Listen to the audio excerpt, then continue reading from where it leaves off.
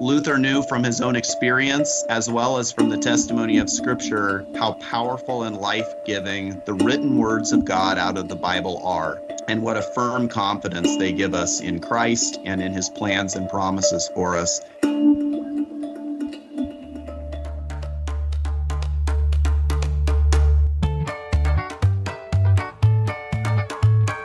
Welcome to the Essentially Translatable podcast brought to you by Lutheran Bible Translators. I'm Rich Rudowski. And I'm Emily Wilson. And we recently celebrated 2 years of the Essentially Translatable podcast. It's been a lot of fun to look at the different aspects of God's mission and talk to church leaders and missionary practitioners and folks in the Bible translation and education and other related ministries all over the world these past couple of years, and to share that with you. And we also want to encourage you that all the content that you are hearing, that we want it to be shared. So if you know individuals who just have a heart for God's mission and are looking for ways to get involved, whether by praying or by supporting, just being an advocate is a huge gift. So a simple share of an email or on social media for the podcast is a huge gift, because we want people to hear the stories. We know that they're impactful, and we don't want it to be like hiding our light under a basket, right? Just get it out there. Light for everyone. Yeah. So we want to encourage you in that, but also this interview today with President Tom Egger of Concordia Seminary, St. Louis, is just a really great one to share, because at the seminary, you have church leaders going out all over the nation, over the world even. So he's got a great perspective to share. Yep. Dr. Tom Egger has been a professor of Old Testament theology at Concordia Seminary since 2005 and was appointed president of Concordia Seminary in 2021. We had a great conversation with him, and we're looking forward to sharing it with you. Okay, we are here today with Dr. Tom Egger, the president of Concordia Seminary in St. Louis, where we were just there a couple days ago as of the recording time to welcome a couple of students that we called into ministry with Lutheran Bible Translators. And it's great to be with you and to call those missionaries from the SEM. The seminary is really important as a partner to us in Lutheran Bible Translators. As we find in the Bible translation movement, people will always say, hey, when Lutheran Bible Translators brings people to the scene, you have the best prepared and educated people, and certainly Concordia Seminary is a big part of that for us. So it's great to be in partnership with you and welcome you to the podcast. I appreciate you having me. Great to be here with you. We'd like to have our listeners get to know you a little bit. Can you tell us a little bit about your background, how you got involved in ministry, and ultimately became the president of Concordia Seminary?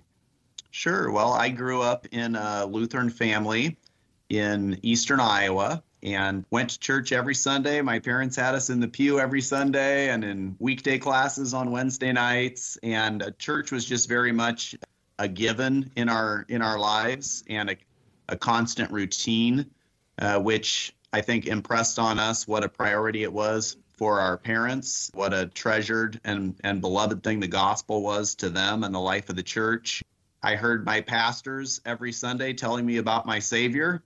And as I got older, one of my pastors, Pastor Marlon Remfer, the pastor who confirmed me, encouraged me to think about the ministry. And as I thought about all the different things to do in life, it just seemed to me like the most valuable thing of all was the good news of what Jesus has done for us. And I had so valued having pastors in my life who told me about my Savior week after week after week. And so I guess just the influence of my upbringing and God's word and the life of the church and the direct encouragement of pastors set me on that path. Also, my older brother studied for the ministry, which was, I'm sure, also a major factor in my thinking about that. And one other thing I should mention, especially with the theme of what we'll be talking about today, is my father would always encourage us to be regularly reading the Bible. Mm-hmm. And he would give us Bible reading schedules, a year-long, read the whole Bible in a year schedule. Wow. And I did that a number of times as a fairly young child, probably the first. I don't think I was very successful staying with it the whole year as a 9-year-old or a 10-year-old, but I gave it a try, and especially in my teens, became more consistent and just am so thankful for the power of God's word to place hope in Jesus in our hearts and to maintain it there and to help us to see the world as God's world and see ourselves as God's children. That's awesome. So your current role as president of the seminary, what does that look like for those of us who, are laity, that we're not seeing all of the behind the scenes? What does that look like? Yeah, well, the seminary has a beautiful calling. We prepare those who will be servants of the word out in the church. So students come to the seminary and are grounded in the study of the scriptures, the study of the central doctrines that arise from the scriptures, the study of church history that gives them a wise historical perspective on the life of the church, and the practices of ministry, teaching, counseling, preaching, pastoral leadership. And so I was called here back in 2005 to teach Old Testament. I am an Old Testament professor and still teach a little bit the books of the Old Testament and the Hebrew language, which the Old Testament was originally written in. And then just a year ago was appointed here as president, and the balance of my responsibilities has changed quite a bit. I used to tell people I have the best job in the world. They pay me to study the Bible and to stand around and talk about the Bible with people who are preparing to be pastors and deaconesses and leaders in the church. And I can't think of a better thing to get paid for, a greater privilege than to be able to spend your days studying God's word and discussing God's word and its wisdom and its testimony about Jesus and the comfort and the purpose and the direction that it gives us in life. Now I'm not sure I have the best job in the world anymore, but I love what I do, and it's full of advocating for the seminary out in the broader church, seeking support for the seminary, giving kind of overall guidance and direction, and really just encouraging our faculty, encouraging our staff in the great work that they do, and setting a tone for the seminary's reason for existence and purpose, which is to continue to pass on the faith that we've received and to ground future workers of the church in Christ and his word. So you taught Old Testament, you taught Hebrew. Within that, you also have an interest listed in your bio, an expertise of talking about the nature and authority of Scripture. Can you share a little bit about what does that mean? Yeah, well, in very simple terms, it means that we believe that the written scriptures are God's own testimony to us. They are his word, and that it's our role as creatures and even more specifically as disciples of Jesus, it's our role to listen to those words. And after we've heard them and sought understanding, to say amen to what God has spoken. It's not our place to stand in judgment over God's word or try to filter or correct it, but it's our word to treasure it, to receive it in our hearts, and to bow before it in joyful submission and to find life in God's word. And that sounds pretty obvious, but actually theologically and within the broader church, especially the church in the Western world, in the last 300 or 400 years, it's no longer taken for granted that even within the church, we will be in a posture of humble discipleship before God's word. And there are a lot of very complex rationales that have been developed and that have gained a real foothold in certain circles by which people distance themselves from the claims of God's word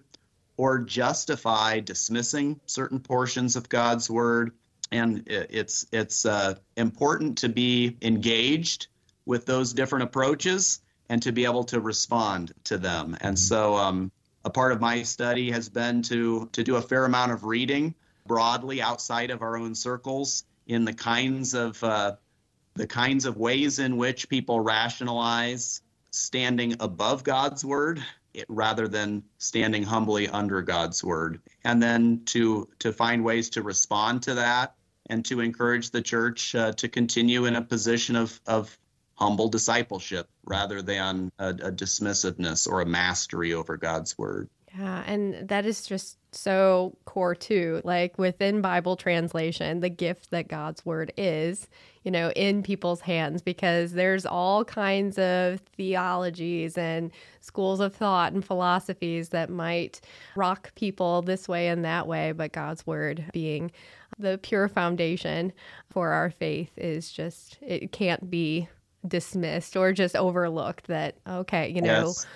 how is it that we focus our attention on what it is that we believe? And is it from man or is it from God's word? So we're celebrating this fact with Martin Luther translating the New Testament about 500 years ago. We're coming up later this year, but we're in a year-long celebration of Martin Luther's translation of the New Testament into the vernacular German. And there's just so much that we've talked about in our articles and other interviews, but really, what is it that you see from Martin Luther and the people who spoke the German language? What changed for them based off of his translation? Yeah, well, if you look back in church history, all kinds of things changed when the scriptures came into the vernacular, when they came into the language of the people. And I think you could sum it all up by saying the Bible itself came to have a more central place in the overall life of the church. So even within theological education, at the time of Luther, in his own upbringing, the preparation of future pastors focused not so much on a study of the Bible itself, but the study of the tradition of commentary on the Bible. Mm-hmm. And they would study books of that kind of digested key sentences or key comments on the scriptures, but there wasn't a lot of rich study of the text of the Bible itself. And it's kind of an ironic thing, I think, that at the very same time that they were rediscovering the Bible's original languages, Greek and Hebrew, and going back to those original texts, because at the time of Luther, of course, the church worshiped in and studied in Latin. And all of the focus was on the scriptures in Latin. At the very same time that they were going back and focusing on Greek and Hebrew, they were also putting these texts of scripture, bringing them, beginning with Luther's New Testament translation, into the language of common people, the various vernacular languages of Europe, beginning with German. I find it with my own work at the seminary, we have the same dynamic. We focus on the original languages. We take the time to prepare future pastors with a knowledge of Greek and a knowledge of Hebrew so that they can carefully and deeply study the scriptures in the language of the prophets and the apostles. But in order to do that realistically in an effective way, they also have to have a good understanding of the whole lay of the land of the scriptures, the whole counsel of God. And very few people will gain such expertise in Hebrew and Greek, for whom that's always a second language. Very few people will gain such expertise that they can really read large swaths of the scripture and gain a sense of the whole forest. And so to be able to study the scriptures well, it's useful to know the original languages so that you can study the trees and every flower underneath the trees, but also so that you can see those trees within the forest. It's so valuable to have the scriptures in our own familiar language, for us English, and we benefit greatly then from studying both in the original languages and in modern vernacular translations. So that was going on at the time of Luther, a greater study of the scripture. Also, the hymnody of the church was greatly enriched. There was an explosion of new hymnody that I think was inspired by the rich language and imagery of scripture that was more accessible to people, and hymnody then also in the language of the people, not just Latin hymnody. And the place of the Bible in homes really changed. And of course, that was a combination both of the translation into German, but also the invention of the printing press that allowed people to have Bibles in their homes, and parents really having a greater opportunity to bring scripture into the ears and hearts of their children in rich ways. Yeah. Of course, we focus on Luther as mainly a German speaker and then doing that translation work in the German language. But how did that affect people outside of the German population immediately and into the future? Yeah, well, we are on the trail end of that. We're still swimming in the same river. So far upstream was Luther's move to really this major philosophical shift or a shift in church practice to say, no, the scriptures won't be maintained only in Latin, so that only sort of the approved and highly educated few can access them and give them to the rest of us. But the scriptures now became accessible to all Christians and even people outside the church, and now have been translated into hundreds and hundreds of languages.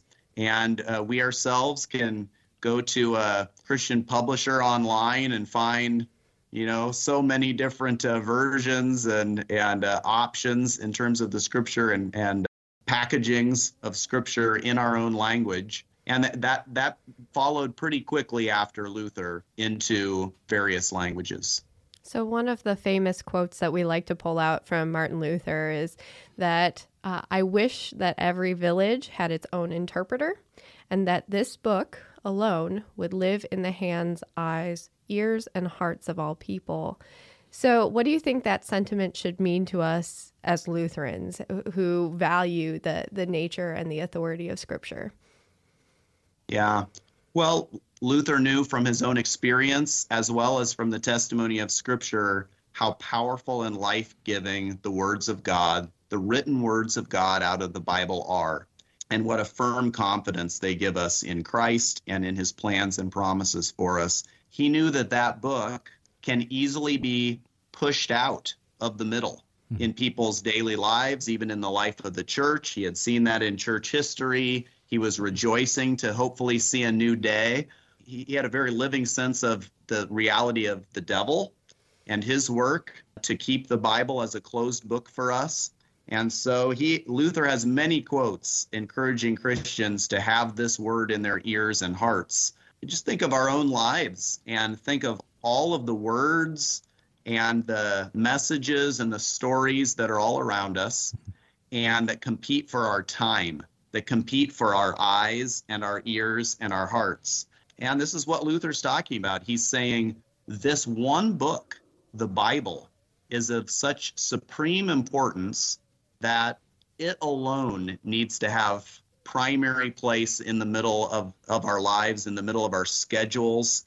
He even warned people against putting too much emphasis on his own writings. Mm-hmm. And if you look at the collection of Luther's writings on a bookshelf, he did a lot of writing, and people did hold on to his writings. But he was a little concerned about that. He kind of had a mixed feelings about the fact that he himself had produced so many writings, because he constantly encouraged people, the Bible needs to be at the center, and even human writings can come in and displace it.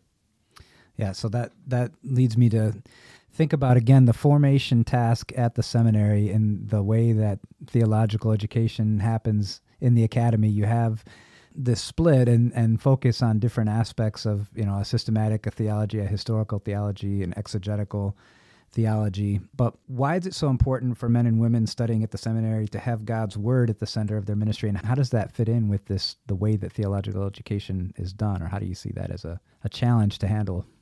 Well, at the seminary, we are mindful, at least I certainly constantly encourage my students that they need to have two places in their life for the study of Scripture, at least. One is as a part of their regular work with their seminary studies, and we certainly strive to place the Scriptures at the center of their theological preparation at the seminary, which means studying Greek, studying Hebrew, and then studying the books of the Old and New Testament carefully and thoroughly, with an eye towards their own lives and with an eye towards their future care of souls, preaching and teaching in the life of the contemporary church. So their studies here have them engaged with the Scriptures, but I also remind them that there's only so much we can do with that in the 3 years that they're on campus here, plus their vicarage.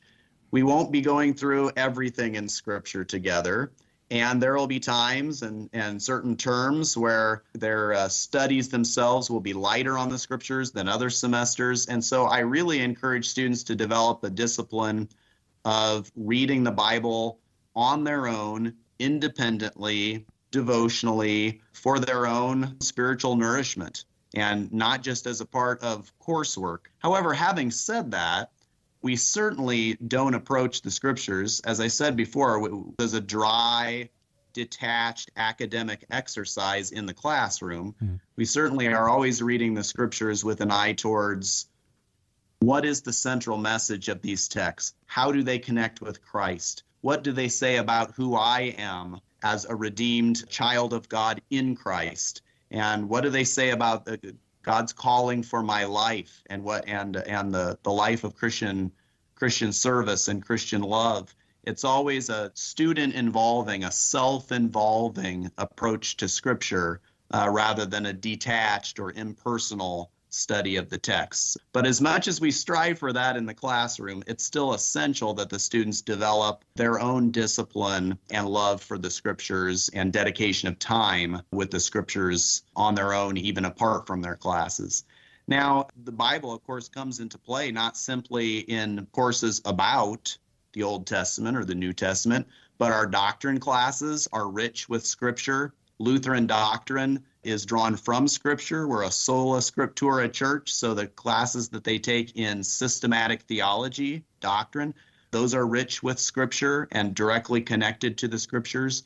Church history is in many ways a story of how the church has related itself to the Scriptures and the kinds of use, the kinds of approaches to Scripture that it's taken over time. So that has to do with their understanding of Scripture as well.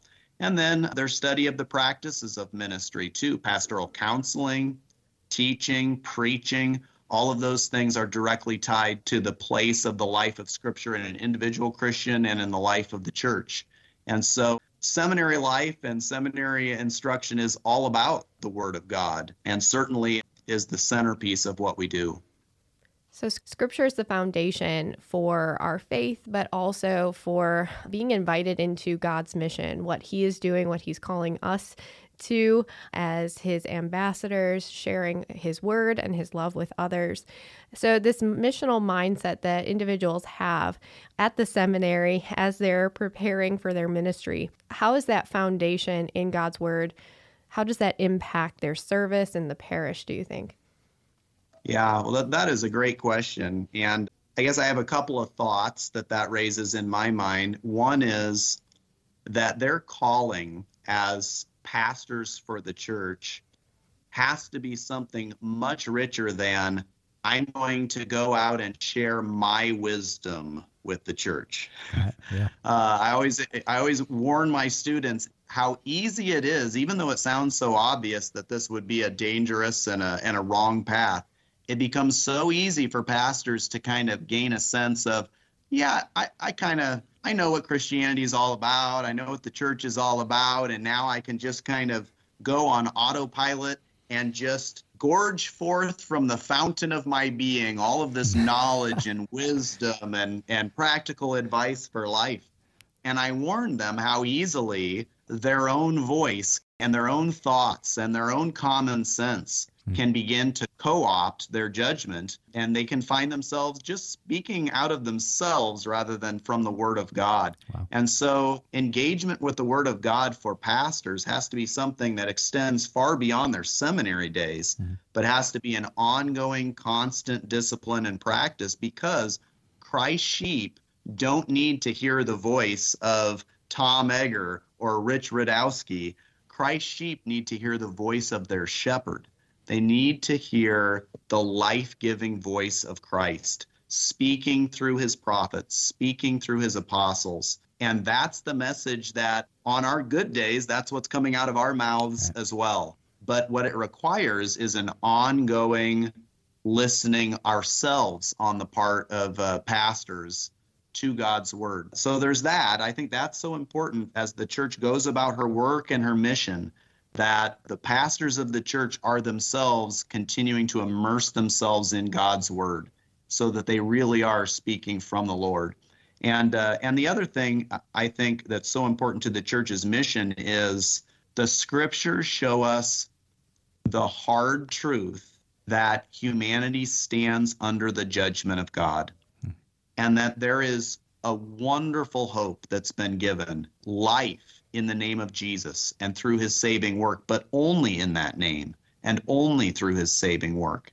And that apart from Jesus Christ and the knowledge of his gospel, having been born again through God's Spirit, through this life-giving word, humanity stands without hope and without God in the world, apart from this testimony of Jesus Christ and what he's done.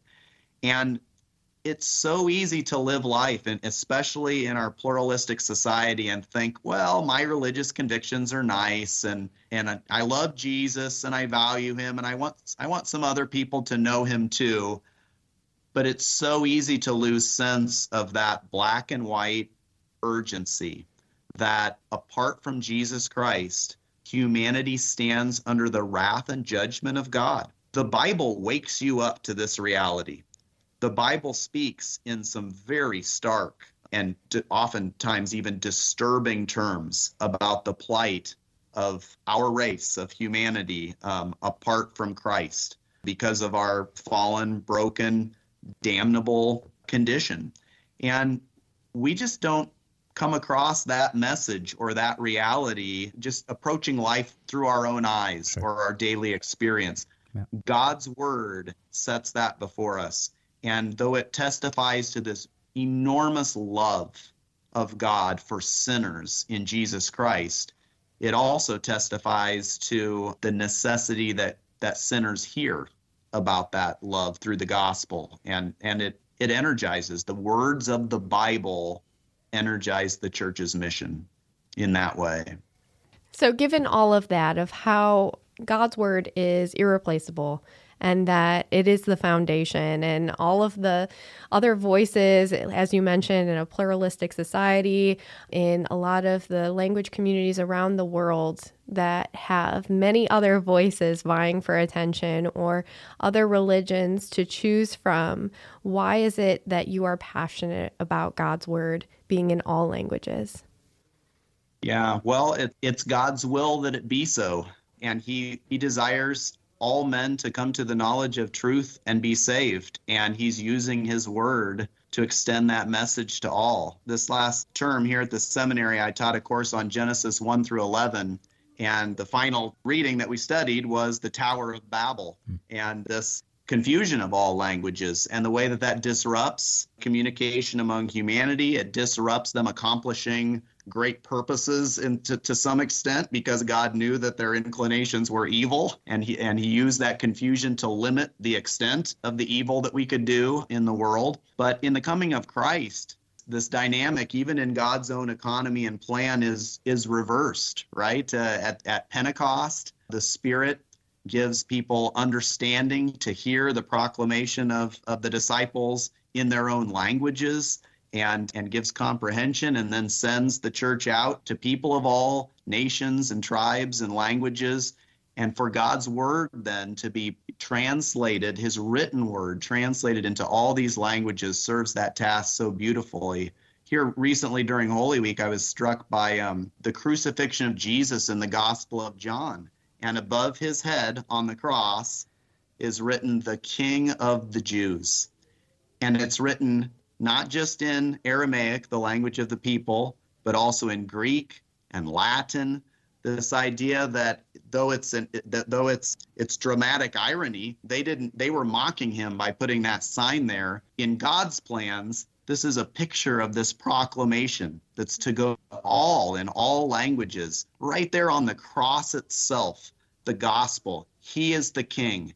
And it's put in multiple languages so that people of various languages can begin to see and understand and rejoice that man on the cross is the Son of God, the Savior of the world, the King of the Jews, and the King of Kings. And from that time, from that cross and empty tomb, the message has gone to all nations, and now the scriptures are also being translated into the languages of all nations. it's a beautiful thing because it's God's own plan, and it really flows from his heart. He loves sinners. He loves sinners, and people of all nations are sinners. And he is at work bringing them to salvation in Christ. Yeah, amen. That's a powerful word. Appreciate that. How can our listeners be praying for you and for the ministry of Concordia Seminary? Well, thanks for that question. And what an encouragement when so many people say they are praying for our work. I guess pray for wisdom, pray for workers for the harvest. One of the great challenges that faces the Lutheran Church Missouri Synod, and therefore her two seminaries, is numbers of future church workers.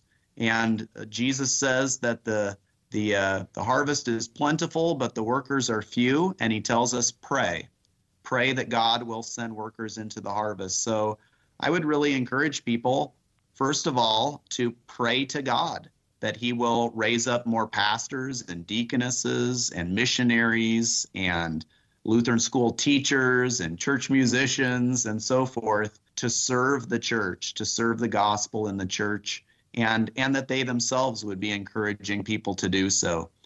So pray for wisdom for all who lead here at the seminary, those who teach and serve here, and for our students, and pray for more church workers. We really want to thank you for joining us on the podcast, President Egger, and we will certainly be keeping you in prayer as you serve.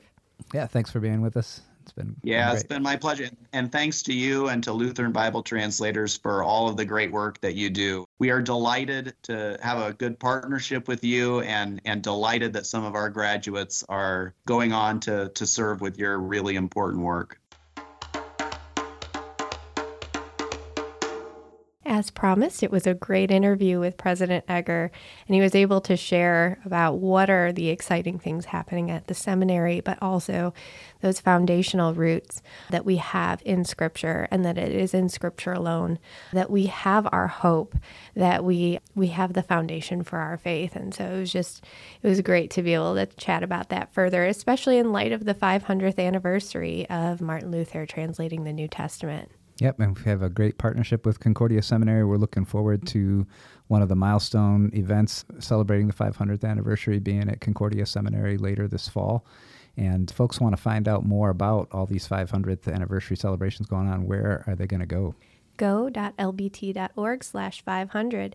You're going to be able to find resources, sharing a little bit about Martin Luther and his journey, but also what does this mean for us as the church, and being able to lean into Bible translation ministry and how we are growing and what God is doing around the world. And as well as having events, because, we said this is a celebration, so we got a party. That's right. So find all of that at go.lbt.org/500. Thank you for listening to the Essentially Translatable podcast brought to you by Lutheran Bible Translators. You can find past episodes of the podcast at lbt.org/podcast or subscribe on Audible, Apple Podcasts, Spotify, or wherever you listen to podcasts. Follow Lutheran Bible Translators' social media channels on Facebook, Instagram, or Twitter, or go to lbt.org to find out how you can get involved in the Bible translation movement and put God's Word in their hands. This episode of Essentially Translatable was produced and edited by Andrew Olson. Our executive producer is Emily Wilson. Podcast artwork was created by Caleb Rodewald and Sarah Lyons. Music written and performed by Rob Veit. I'm Rich Rudowski. So long for now.